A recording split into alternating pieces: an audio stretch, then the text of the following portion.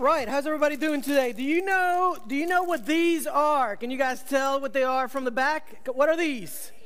What are they? Easter eggs, yes. In 2 weeks, we're celebrating, what are we celebrating? Easter, yeah, April 17th, okay? We have 2 services, one at 9 and the other one at 9:30 and the other one at 11. Kids love to go after these.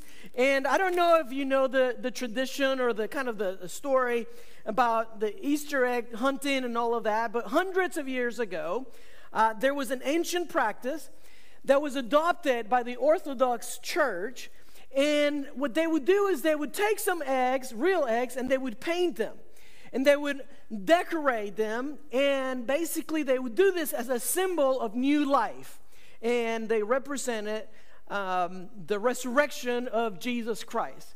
Now, what I have done this morning is I've actually hidden 3 eggs in the room. 3 eggs in the room. One with a $20 bill. Another one with a, and you guys stop looking. Don't be looking right now. Another one with a $50 bill. And then another one with a $100 bill. All right? And then there was one left over from the previous service. You guys picked the right service today. Okay? And I'm going to give you, everybody stand up. Everybody stand up. We're going to have fun in church. Hey, most churches are asking you for money today, all right? We're giving you money, all right? A little different. So here's what I'm going to do. I'm going to give you, and I know the service is a little bit fuller than the first one, but I'm going to give you 27 seconds. The media team is going to play some music here in a second. 27 seconds exactly. Don't look. You're already looking. Come on. 27 seconds to find 4 of the eggs, okay? So if you find one and you get it to me, you can keep the cash, all right? But you got to get it to me, all right? So don't even open it. Just bring it this way, all right? Everybody ready? All right. Ready, set, go. 27 seconds.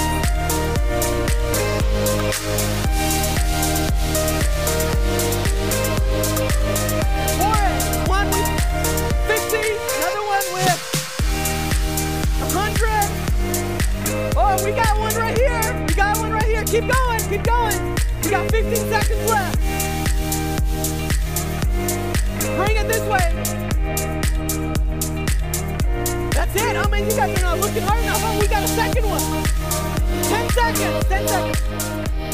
Bring it this way. 5, 4, 3, 2, 1. All right, we're done. All right, let me see what you guys have. So we have Harold over here, and you got a $20 bill. You guys give it up for Harold. Whoop, whoop. And then, what do we have right here? Anybody looking? We have a $50 bill. Awesome, thank you. All right, you guys may be seated. All right, we're going to have fun in church. Right. Oh, we have one. Time is up. Should we take it or should we not? Should I keep it? $100. There you go. Thank you so much. Hey, I wanna thank Mike Tuttle for donating that money. We are in a couple of weeks. You'll get one of these. If you have kids, man, they love to go to his ranch. We did the Fall Fest at his place, and so I hope that you guys take advantage of that. You know, the reason why I wanted to begin with that is because you could have reacted. As I was thinking about how you were going to react, you could have reacted in one of 3 ways. 3 possibilities. The first one that it could have been what I call apathy, right? Like you don't care about a stupid little game. You don't care about free money. And I honestly didn't know if you were going to be like, no, we can't hand out money in church. Are you kidding me? Like, no. But that could have been a possibility. And spiritually speaking, for some of us, that's the same way, right? We don't really care about the lost. We don't really care about eternity. And, Easter's coming up. Woohoo, yeah, another tradition we celebrate. I've celebrated thousands, or not thousands, but hundreds. Maybe, hopefully not hundreds. But I've celebrated many of them, okay? I've celebrated many of them. And it's just this, another Easter, like Christmas, church will be full. But I hope that I hope that's not your attitude it relates to Easter. I hope that you feel like, man, I'm going to go after people. Another possibility is you do care, and I think the vast majority of us would probably be under this possibility. You do care, but you are limited. Just like I give you time frame, you're limited by time, you're limited by talent. Some of you are like, man, I'm not really good at, looking for things. You're the type of person that you lose your keys and you're like, honey, have you seen my key? Or have you seen my wallet? You know what I'm talking about, right? Like I'm one of those, like I'm not good at looking for things. And the same thing can be spiritually, right? Like you do care for people. Easter is coming. You recognize you could make a difference, but you're limited. You're maybe limited by time. Maybe you're limited by talent. And you're like, I don't know how to tell somebody about the Lord. I don't know how to invite them. I just don't know, right? And that's a real possibility. And then the third choice, or the third opportunity or reaction that I thought in my mind is, as soon as I said, I've hidden 3 or 4 eggs with money, as soon as you heard those words, you're looking, right? You're excited. You're ready to go. You're anticipating. I mean, you're going for all 4 eggs if it's up to you. Like, you cannot wait until he says go. And hopefully, that is the heartbeat of that's for sure the heartbeat of LifePoint, but hopefully that's your heartbeat as well.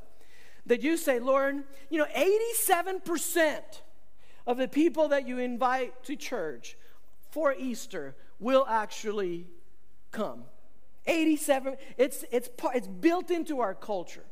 And so I hope that you take this opportunity and say, you know what, those invite cards, I'm going to take them, I'm going to pass them out, and I'm going to invite some people to church. You just never know how God's going to use the message. You just don't know how God's going to use the worship. You don't know how God's going to use the people that serve at this church. Earlier this morning, somebody said, Pastor, when we finished the 21 days of prayer, at the very beginning, we began the year with 21 days of prayer and fasting.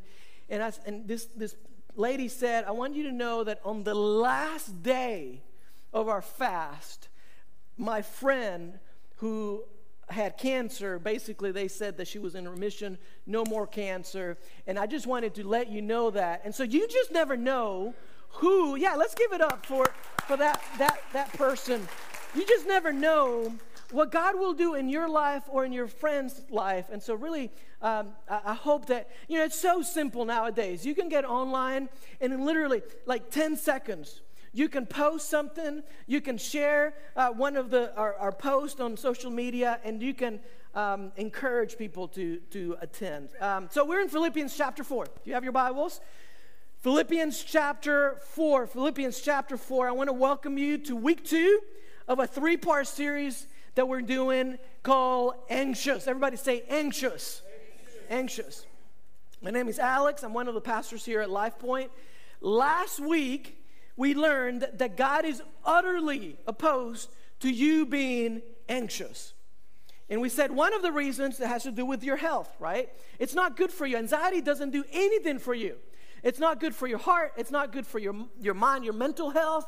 And so God says it in his word, and we looked at it. I mean, you can go back and listen to the message, but verse after verse, how God said it's not good for you. I'm totally opposed to it.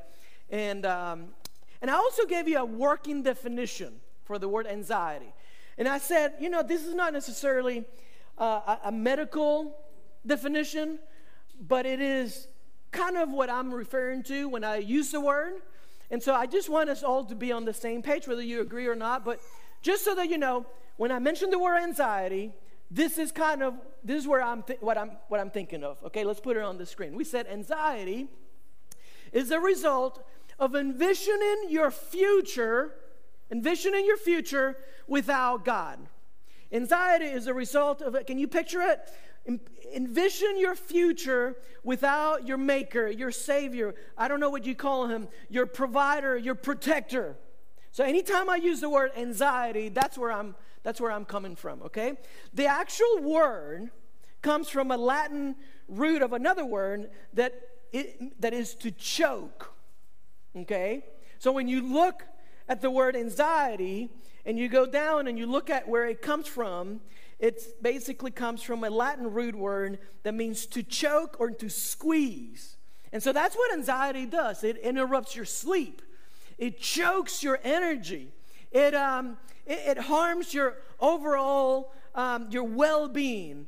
And God says, God's word in Proverbs 14:30, in the New Living Translation, he says, listen to this, a peaceful heart leads to a healthy body. Peaceful heart equals healthy body. I think the opposite is also true. An anxious heart makes a person sick. And I can tell you, doctor after doctor who's told me there will be hundreds and thousands of people who would leave the hospital today if they knew how to deal with their anxiety, if they knew how to deal with depression and a number of bitterness and a number of other things. Okay, so we are in Philippians chapter 4, verse 4. Let's look at it. It says this. It says, "Rejoice in the Lord always." Again, and I love how God, man, like when you don't get something, like God is so graceful to us, so gracious. Like, he's like, hey, just in case you don't get it, let me just say it again, just for emphasis.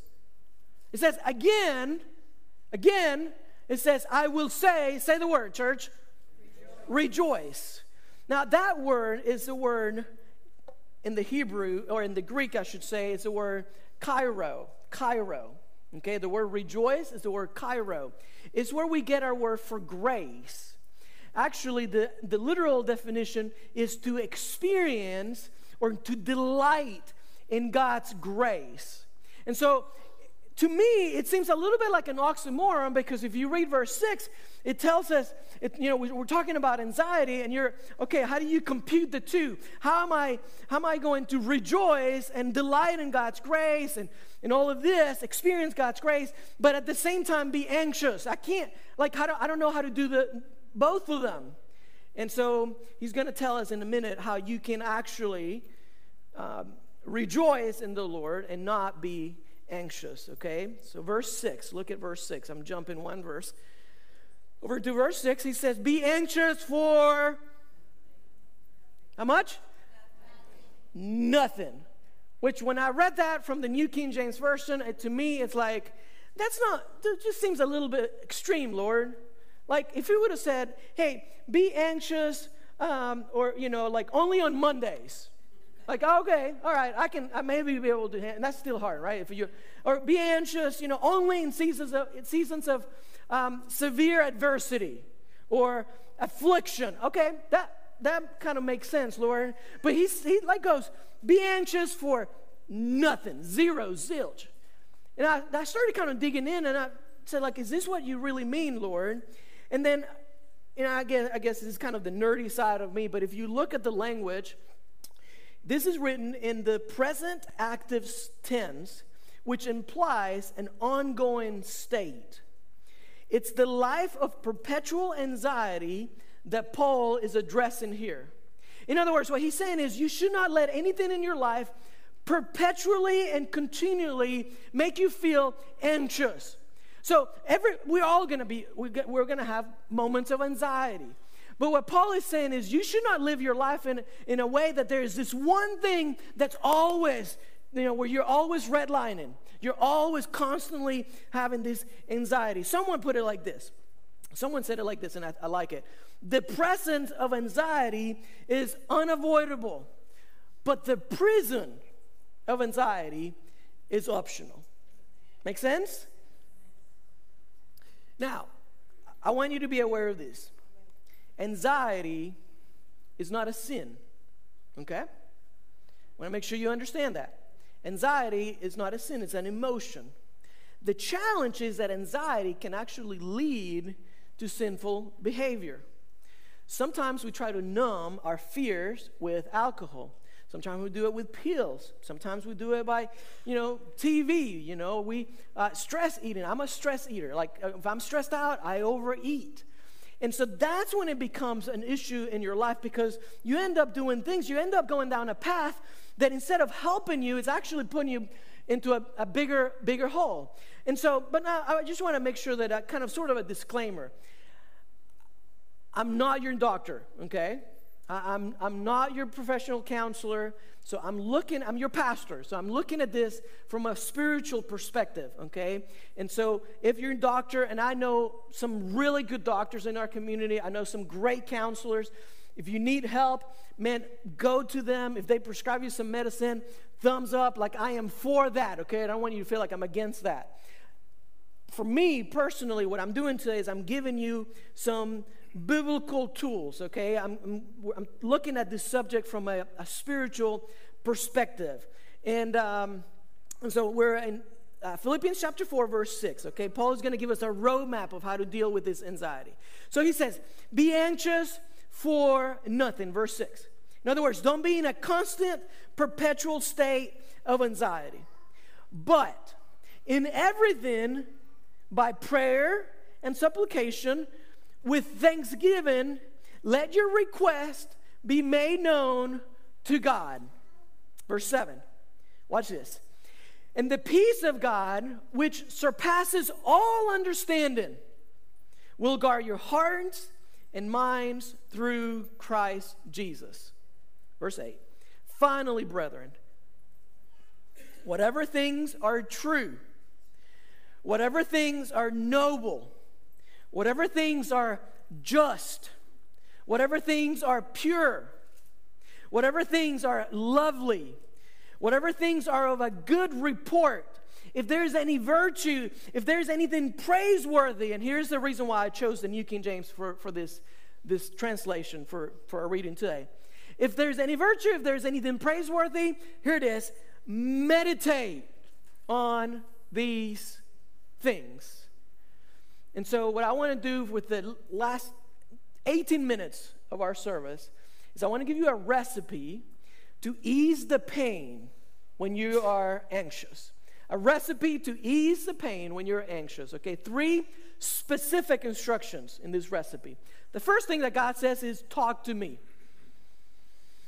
Right off the bat, he just says, hey, just talk. You're anxious? Talk to me. In everything by prayer, in everything by prayer, let your request be made known to God. When Abraham Lincoln was asked to lead our country, when he became president, okay, and he was asked to lead, he was tasked with, honestly, an impossible task. He was tasked with leading a fractured nation, okay? And everybody thought of him as a wise leader. They consider him a man of high moral value. But I think that the best thing that he had going for himself was his feelings of insecurity, his feelings of inadequacy. Once he said this, he said, I have been driven many times upon my knees, watch this, by the overwhelming conviction that I had nowhere else to go. My own wisdom seemed insufficient. In other words, he says, there are times as I try to lead this nation where I just did not know what to do, and the only choice that I had was just to hit the floor with my knees. Get on my knees, is what he says. And I think he said that because he knows this. He knows that we are humanly insufficient, inadequate, I should say, but God is eternally sufficient. I want you to think of that sentence for a moment. We as you're not a machine, right? As a human being, you are humanly inadequate, but God is eternally sufficient. The Bible says in the Old Testament, Jeremiah 32 verse 7 says, Jeremiah says, O sovereign Lord, you made the heavens and the earth by your strong hand, by your powerful arm. Nothing is too hard for you. And so you and I, on the other hand, like we're humanly inadequate. You're not, you can, man, if you have a spirit of a perfectionist, which I do, like you can try as hard as you can, but at some point you're going to make a mistake. Things are going to happen. And so your God, though, on the other hand, is eternally sufficient. Let me kind of illustrate it like this. I got a picture that I want you to see. Your life is sort of like this cup. I think this is a great illustration. I think hopefully it'll be memorable. It'll stick for a while. So if you're like me or like anybody else in this room, you can only hold so much, right? You're humanly inadequate. And so for many of us, you're dealing with anxiety. But it's not just anxiety. If it was just anxiety, maybe you could function okay, and that's fine. But you're also dealing sometimes with the hurt of the past. Maybe the pain that somebody did something or said something that you didn't like. Maybe you're dealing with the shame that a coworker put on you, or maybe something that you're not proud of. You may be dealing with anger or fear or stress or guilt or bitterness. And you can only hold, like if the cup represents your life, you can only hold so much before it escapes somewhere, before you release it somehow. And sometimes when you have too much in your life, sometimes it manifests by maybe having a quick temper. So it's not that you don't love your kids, it's that you've had a buttload of things in your life, finances, medical bills, changes, moving, maybe you went through a divorce, I don't know, finances, right? And you just have so much that your cup is just running over, and it's just overflowing. And it comes out, and it's not an excuse, it's just reality. It comes out in the form of, well, man, I just yelled at my kids, and I really don't mean to. I love them. It comes out like sometimes you maybe have trouble sleeping. Or escapism, right? Escapism is when you have so much on your plate that you cannot handle another problem. And you just hit the ground running. I mean, it's like, I cannot go down that path again. And you just go and you run in the opposite direction. You're humanly inadequate. He's eternally sufficient. That's why he says, pray. He says, if you pray, you talk to me, I will exchange your anxiety for something else. Verse 6, right? What's the other thing that he says he'll exchange it for? Verse 7. If you pray, I will exchange your prayer with, he calls it peace. You pray, I give you peace. I give you my kind of peace. It is actually, he says, it surpasses all understanding. It is supernatural. Sometimes the world doesn't quite get it. It's not tangible. It's not like 1 + 1 = 2. Okay, that makes sense. No, what he's saying here is, you're anxious, exchange your prayer. I'll exchange your prayer. I'll give you peace. I'll give you supernatural peace. It's my kind of peace. Not necessarily logical, but it is supernatural. Here's the second instruction he gives us. He says, hold on to gratitude. Hold on. As you're praying, hold on to gratitude. I love the way the New Living Translation puts verse 6. It says it like this. It says, don't worry about anything. Instead, pray about everything. Tell God what you need and thank Him for what He's done. It's super simple. New Living Translation, same verse. He says, don't worry about anything. Pray about everything. Tell Him your needs and then thank Him for what He's done for you. It doesn't get any easier than that. There is calmness to a life lived in gratitude. Do you know that? So here's my challenge. Here's what I want to do. I want to challenge you to do two things. Number one, create some margin. Slow down. Hit the brakes. It's hard to be grateful if you're going 100 miles an hour. It's impossible, okay? So hit the brakes. Stop what you're doing, and then just take time to breathe in. Take time and go for a hike. I don't know. Just listen to music. Just pause enough, like slow down yourself enough so that you can reflect a little bit. And you can say, Lord, I'm thankful for this. I'm thankful for that. Challenge number one, create some margin. Challenge number two, watch your negative thinking. Watch your negative behavior, your negative thought patterns, your negative attitude. It's poison. It spreads to other areas of your life. I deal with it just like anybody else. I'm not judging you. I'm just telling you, like if you knew what goes on in my mind, you'd be like, oh man, that's ugly. Yeah, there's a lot of stuff that the enemy, and it just spins, and it's just on repeat. I want to challenge you to watch the way that you think. Sense of entitlement, throw it out the window. Preconceived ideas of how the people are supposed to behave, or how things are supposed to turn out, throw it out the window. Bitterness, I want to challenge you, man, keep it at bay as much as possible. Somebody hurt you. It's been years, though, okay? And so do your very best to keep it in check. Matthew Henry, I love what he tried to do. Great, super famous Bible scholar. He did the Matthew Henry commentary. So back in the day, man, those are the commentaries I would read, you know. A little bit hard to understand, but he was working on this, and he tells a story that he wanted to become more thankful, more grateful, and so what he started doing is started writing down on his journal 3 or 4 things that he was thankful for. And he was not good at it, and it took a lot of discipline for him to renew his mind and to get to a place where he was a little bit more grateful for what God had given him. And so one day, some thieves steal money from him. They rob him. And he tells a story that he's writing down that day on his journal 3 or 4 things that he was thankful for, and he had a really hard time. But he sat down, and he would not get up until he could just, nobody likes to get robbed. And so he wrote down 4 things. He said, first, I'm learning to be thankful because, I've never been robbed before. Okay, that's a win. You're going to be thankful for that. Little thing is not that big of a deal, but it counts, right? He wrote, number 2, I'm thankful for the fact that they took my money, but they didn't take my life. Okay, yeah, that makes sense. Yeah, I'm glad they didn't take my life. That thumbs up, So he writes that down. The third, he wrote down, I'm thankful that even though they took all of my money, it really wasn't much. Okay, that's good. And number 4, he said, I'm thankful that I was the one that was robbed, but I'm not the one that's actually robbing other people. And so it's all in your mind.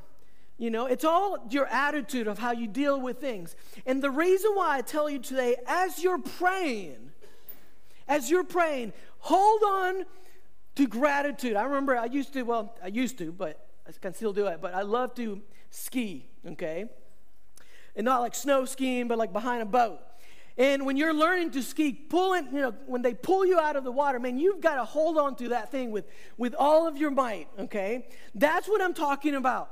Okay, when you pray, as you're praying to him, hold on to gratitude. Don't let go of gratitude. Here's why I say that. Your God looks at you, and this is what he says. He says, don't seek me primarily for what I can give you. It's easy to do. I know I do it all the time. God looks at you today, and he says, when you seek me, don't seek me primarily for what I can give you. Remember, I am the giver of life. I am infinitely greater than anything that I can give you. And I delight in blessing my children, he says. But I am deeply grieved when my blessing becomes your idol. Another way of saying it is like this. When the gift becomes more important than the giver, then the blessing is no good. Does that make sense? So as you're asking him for all of your needs, God, man, the bills are coming. The health situation. My kids. Lord, that I have this need. This is going on. As you're throwing up the prayers over there, okay, hold on to gratitude. The gift should not be more important than the giver. Talk to God. Hold on to gratitude in everything by prayer. Watch, with thanksgiving, let your request be made known to God. And number 3, he says, meditate on some good things. As I was doing the research for the message, I learned 3 facts about anxiety that I didn't know. I learned that anxiety disorders are actually the most common mental illness in the United States. Do you know that? I had no idea. Most common mental illness. Over 40 million Americans actually deal with anxiety, or probably more, but 40 million have been diagnosed with an anxiety disorder. I learned that it's highly treatable, but only about 1/3 of the people that are diagnosed are actually treated. So about 36.8% of those cases, they find out somebody's dealing with anxiety, like about 1/3, which that blew my mind. I couldn't believe it. And then I learned that nearly half of those people who deal with anxiety also deal with other mental issues, disorders, such as depression, self-harm, suicide. And so anxiety and a lot of these other issues, they go in hand in hand. Next week, we're going to talk about suicide. Not an easy subject, okay? But I'm telling you, like, do whatever it takes to make sure that you're here. The thing with suicide is it's one of these topics that the church has actually probably done more harm than good. And the things that have been said have not been good. And so I hope that you come back. I'm telling you, you do not want to miss next week. It's going to be powerful. And we're gonna deal with it. Just like we've dealt with anxiety, we're going to go down that path. And, you guys pray for me because it's one of those things that's not an easy conversation to have. But I really feel like, churches are notorious for answering questions that nobody is asking. I don't want us to be that kind of church. I want us to be the kind of church that, man, we will confront. We don't have all the answers, but we can study, we can do research, and we can have conversations. And so next week, that's what we're doing. We're gonna tackle that subject. Make sure you don't miss it. As I was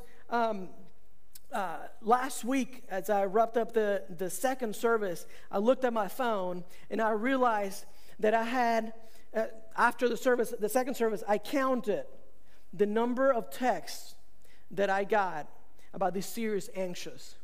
I got the most texts that I have ever gotten about any series that I've ever taught in 20 years of ministry about this. People who don't even come to our church, hey, where can I find the link to watch? I had people who said, man, I just left the doctor's office. I'm getting some medicine for my anxiety. Teenagers who said, man, I struggle with this whole idea of anxiety. In fact, it's a little bit suicidal, and Pastor, I need some help. Young adults who reached out. I cannot tell you the most texts that I've ever gotten. And to me, what it said is like, man, this is something that God definitely is using in our church to help people, not just here in person, but also those of you who tune in from all over the world. What it made me realize is that the enemy is using you as target practice. And he's bringing the war into you, and the war is happening in your mind. It's the battlefield is the mind. And the mental picture that came to me was Ukraine. You've seen some of the cities that have been so devastated after the bombings and all of that. And you see those pictures. That, in my mind, is the picture of what the enemy's bringing the war against that. And you'll see that a little bit more next week from the passage that we're going to read. But he wants to win over your mind. He knows if he captures your mind, game over. And so the enemy's looking for an addiction to plant in the heart of a teenager. That's the truth. The enemy is looking for a family that he can divide. If there's any little room, he's going to get in there. I'm going to break up their marriage. I'm going to break up this family. I'm going to do it through the kids. I'm going to do it through the husband. I'm going to do it through the wife. The enemy is looking for a friendship that he can bring chaos to, and that he can just break up that friendship. He's looking for ways to tempt you so that you compromise on your convictions. The enemy is looking for a way to destroy the church. You think he's happy about what's going on at LifePoint? Of course not. Man, he wants to do everything he can do to destroy this place. The enemy wants to inject fear, doubt, worry in the life of a Christian. But here's the command. We'll wrap up with the last verse, verse 8. I'm going to ask the worship team, if you guys get in place, please. Verse 8. He says, finally, brethren, watch this. Whatever things are true, noble, and he gives us the list, right? Pure, lovely, of good report, praiseworthy, all of those. And he says, meditate. And he uses that word, New King James. Meditate. Some of your translations say, think about. Meditate on these things. The word is the word logizomai. Can you guys say that with me? Logizomai. I'm teaching you a lot of Greek today. Sorry. Kind of nerdy, but it's all good. It's an amazing word. I love this word. Say it. Logizomai. There you go. You can go home and tell your whoever, your friends, that you learned Greek this morning. Logizomai. It's a fantastic word. Once I wrote a 26-page paper when I was in seminary, getting my minor in Greek with this word. And now you know how nerdy I am. 26 pages, one word, you know. It means it's loaded with a lot of meaning. It was probably one of Paul's favorite words. He uses it at least 27 times in the New Testament. The word only appears 4 other times, okay, aside from the times that Paul used it. And it's really cool. Kind of the cliff notes of it is, it means to it's an accounting term. It means to count or to take into account. And so when Paul says meditate, what he's saying is like count. Make sure you list the things, the good things that are going on in your life. And the question that I asked myself was, how often do I meditate? I know I do a lot of praying. I know I can preach. I can give counsel and advice, and my mouth can move really fast. But what God was telling me was like, how often do you meditate? And I thought, oh, I don't think I meditate that often. I don't think I meditate at all. You know? It's like, oh man. Think about it. My list of prayer requests is way longer than my list of praises. I don't think about, like intentionally, like I'll take time to pray. I don't take time to write down all of the good things that God's done for me. And so the question for you is the same. How often do you meditate? The Mayo Clinic says this, an excerpt from the extensive research done on meditation. 78 doctors contributed to this. I'm just giving you just a portion. Here's what they say. Meditation is a simple, fast way to reduce stress. It can wipe away the day's stress, bring with it inner peace. Spending even a few minutes in meditation can restore your calm and inner peace. Anyone can practice meditation. It's simple and inexpensive. It doesn't require any special equipment. During meditation, you focus your attention and eliminate the stream of jumbled thoughts that may be crowding your mind and causing stress. This process may result in enhanced physical and emotional well-being. Research suggests that meditation may help people manage symptoms of conditions such as anxiety at the top of the list, asthma, cancer, chronic pain, depression, heart disease, high blood pressure, irritable bowel syndrome, sleep problems, tension headaches, and the list goes on and on and on. Now, listen, I love science, don't get me wrong. I love the advances that we've had in medicine over the last 50, 70 years. I mean, if you look at the history of medicine alone, I'm all for it. But I don't need a team of 78 doctors doing some research to tell me that meditation is going to help my anxiety. Because I have the authority of God's word telling me, and hundreds of years before the research came out, God's word says, spend some time meditating. And I can tell you that 2 weeks ago, when I texted my wife, honey, please pray for me. I have the most anxiety I've ever had in my life. I don't know what's wrong. I don't know why. I can tell you that the next morning, I got up at 3 in the morning. And I got on my knees. And I started to talk to God just the way I talk to a friend. Lord, you know my needs. You know what's going on. What in the world? Lord, and it's not a very spiritual prayer, okay? But it was a real prayer. And I took a few minutes to say, thank you, Lord, for what you have given me, for the roof over my head. Thank you that I talked to you about the water leak. You know, if you were here last week, you understand, so thank you, Lord, I have a roof over my head. I have a house, you know. and I took some time to meditate. Just hit the pause button. And I'll tell you, within the next 12 hours, my anxiety lifted.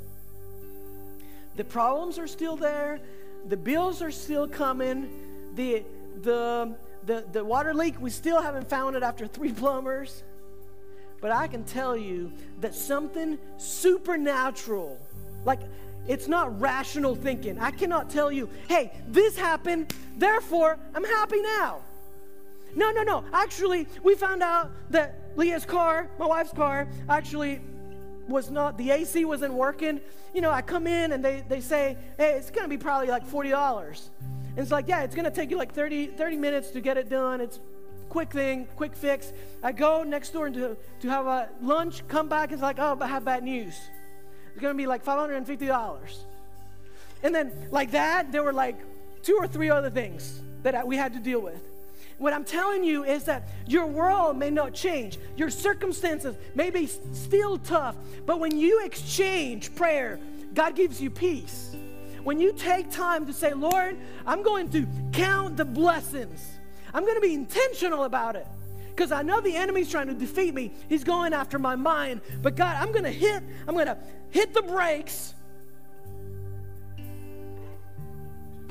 Do it work in me. So with heads bowed and eyes closed, what's God's recipe to ease the pain of anxiety? The secret is in His Word. He says, talk to me. Talk to me. He says, hold on to gratitude. The giver is more important than the gift. And then He says, meditate on some good things, even when it doesn't make sense. Father God, help us to apply what we just heard. Thank you for your practical, down-to-earth instruction. Lord, we love you. We pray in Jesus' name, amen.